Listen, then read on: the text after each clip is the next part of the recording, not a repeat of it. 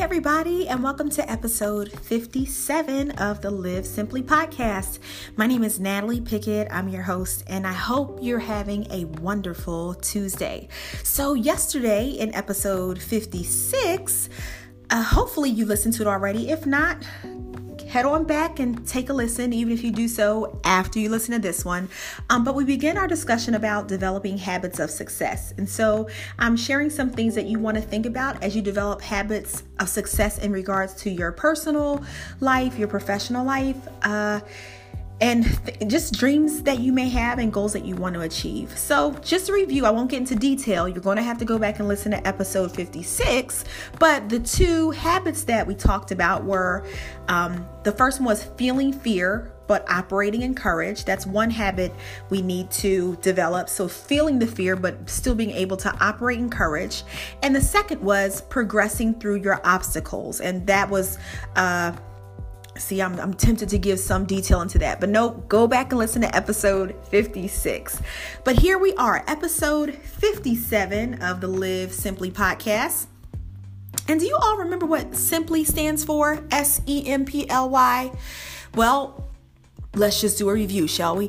It stands for spiritually, emotionally, mentally, and physically loving you. So I know I've already shared that spiritual component, what that's talking about, and what the focus is really about. Just you as women, as females, as us developing our relationship with God, and really being able to make decisions and do things that are going to, in a sense, make him happy, please him, but just really have that desire to grow spiritually and operate in the fruit of the Spirit, which is found in Galatians 5, verses 22 through 23.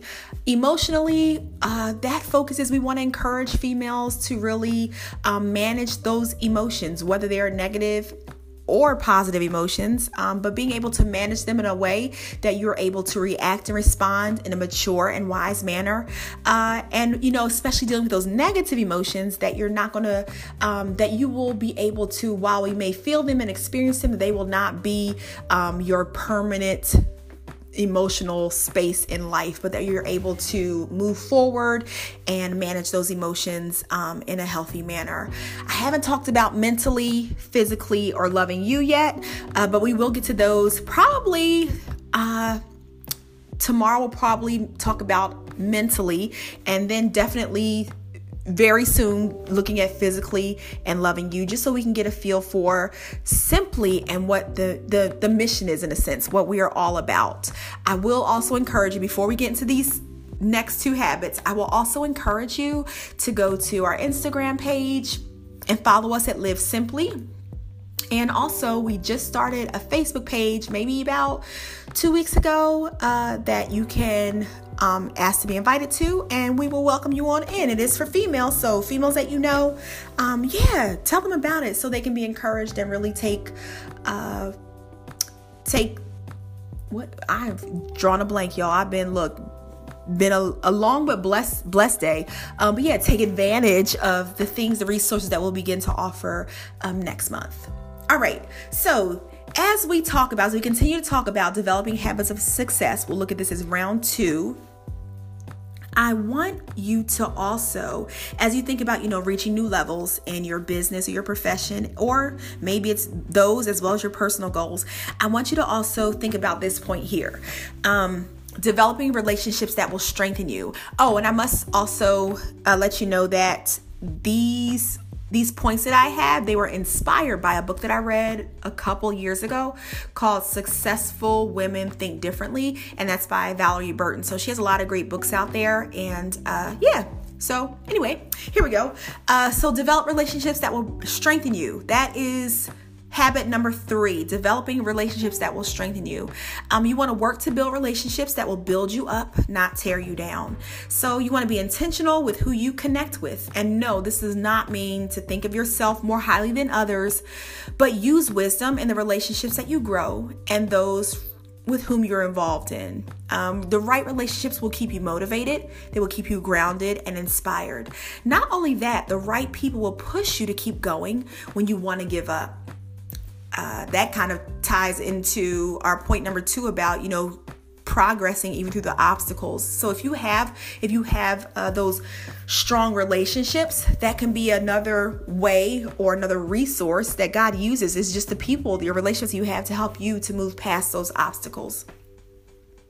So, don't be so quick to embrace every person that comes your way, but use wisdom and wait for God's timing to send you the right people. So, and what I mean about that is not like, like totally like turning people away. But when it comes to those very close relationships that you do begin to develop, you can't necessarily welcome everybody into your space on that close type of level.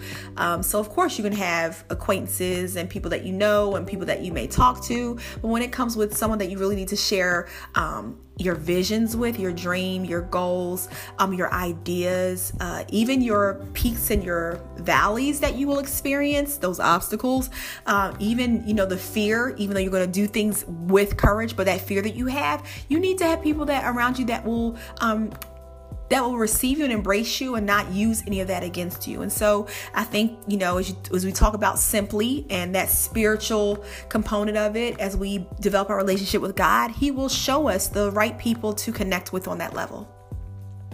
So once again, use wisdom and wait on God's timing to send you the right people. So point number 3, develop relationships that will strengthen you.